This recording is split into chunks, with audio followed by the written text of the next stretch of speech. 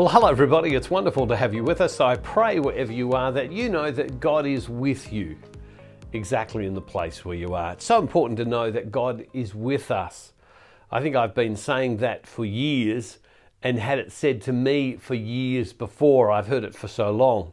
But to live with the presence of God around us is what the Christian life is all about. And in this series, Living in Victory, this is about applying the gospel to us in very practical ways. Some of it's challenging.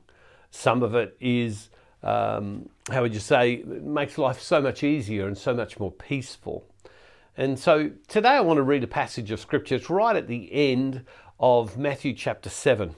For the last couple of days we've been talking about the Sermon on the Mount, the three chapters 5, 6 and 7 of Matthew, where Matthew collects all of this material together about what Jesus had to say on the mountain.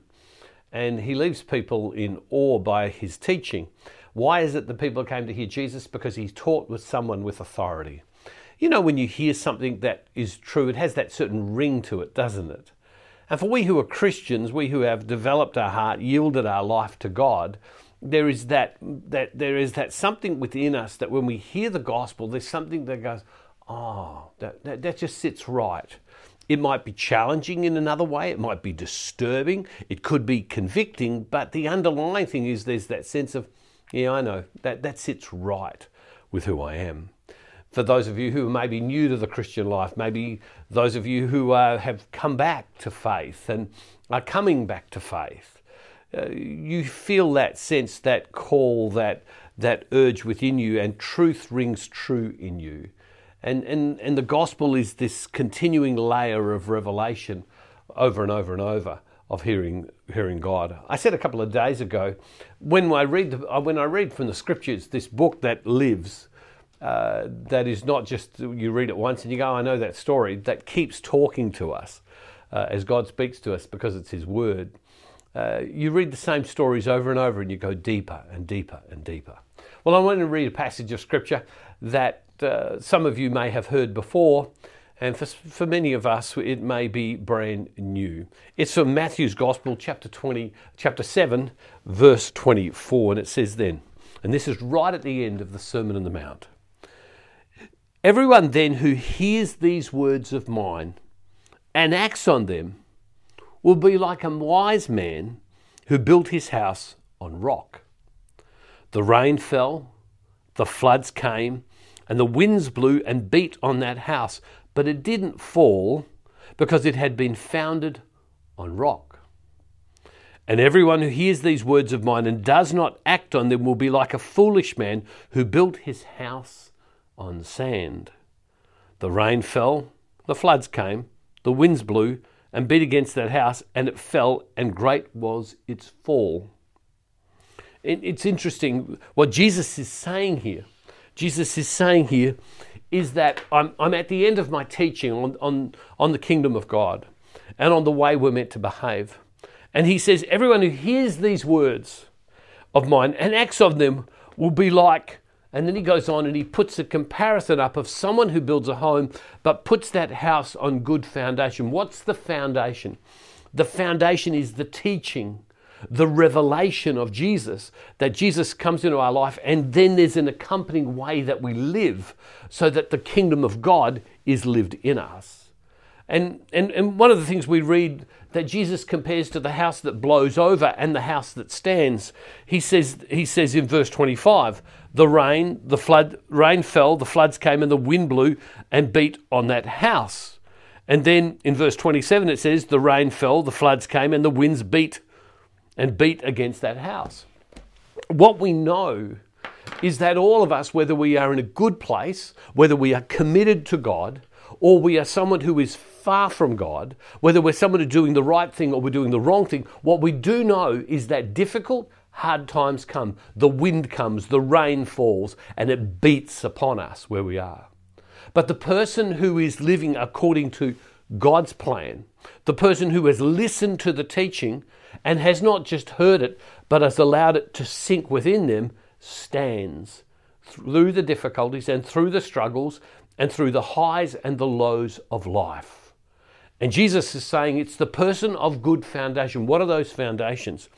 It's the very basic things. It's what Father Des Williamson, the Carmelite priest who mentored me when I was young, and would say to me all the time, Bruce, pray, Bruce, pray, Bruce, pray, Bruce, pray. If you're going to have a relationship with God, you've got to spend time with him. You can't get to know someone unless you spend time with them. The basic things of prayer, of reading scripture every day, a passage of scripture every day, and reading the scriptures to get it into you, about examining your conscience every day and stopping and saying, am I in the place where God wants me to be? Repenting and coming back before God and saying, God, I'm sorry, I'm going to start again. The rudimentary things that become so important. And if we read this, it's all about how we treat someone, what our attitude is to money and to finances, that the kingdom of God is not anti-money. There are some people called to have a lot of it. There are some people called to have not so much of it. Both is holy. It's just a question of your attitude towards it and your state in life. And so we read the scriptures, and it comes along and it talks about judging people and others. In this passage, Jesus is saying, if you stand on these foundations, guess what? You will withstand the storms of life that will come. That will come. That will come. And so when we look at our lives now and we look at the things that happen to us, there are unspeakable things that happen to people. There are tragedies that we hear about all the time, where events occur, where wars come, where wars come, and where there is natural events that destroy people's property, where violence comes into our world, where people do things to us which they shouldn't do. It happens to all of us, where loss comes into our life. And yet if we're standing on the foundation of God, we're able to come back all the time and say, I'll do what God has called me to do, and we stand. What causes people to lose their orientation? What causes people to lose their peace? What causes people to become self-centered and to become, what's the right way of saying this? Become angry, is when they haven't got the foundation. I've spent a fair bit of time with a gentleman who said to me a little while ago, he said, if someone does the wrong thing by me, he said, I'm going to get them. He said, none of this forgiveness stuff. And if you spent time with this man, one of the things that you noticed in him is that he was angry and unpeaceful about many things. And he didn't have a great foundation that he stood upon. He would get blown around. I met someone else who had some unfortunate things happen to members of their family. Tragic things. But were able to find forgiveness within themselves and had peace. See, what the kingdom of God's teaching is about our foundation. And what we need to do is put our roots into that foundation, and we do that through prayer, through scripture, through the examination of our conscience, coming back to God, asking His forgiveness, listening to what He's asking us to do. And so today, as you pray, today as you press into God, stop and say to yourself, am I doing what God has asked me to do at this time? Am I standing on good foundations? And those foundations will keep us strong.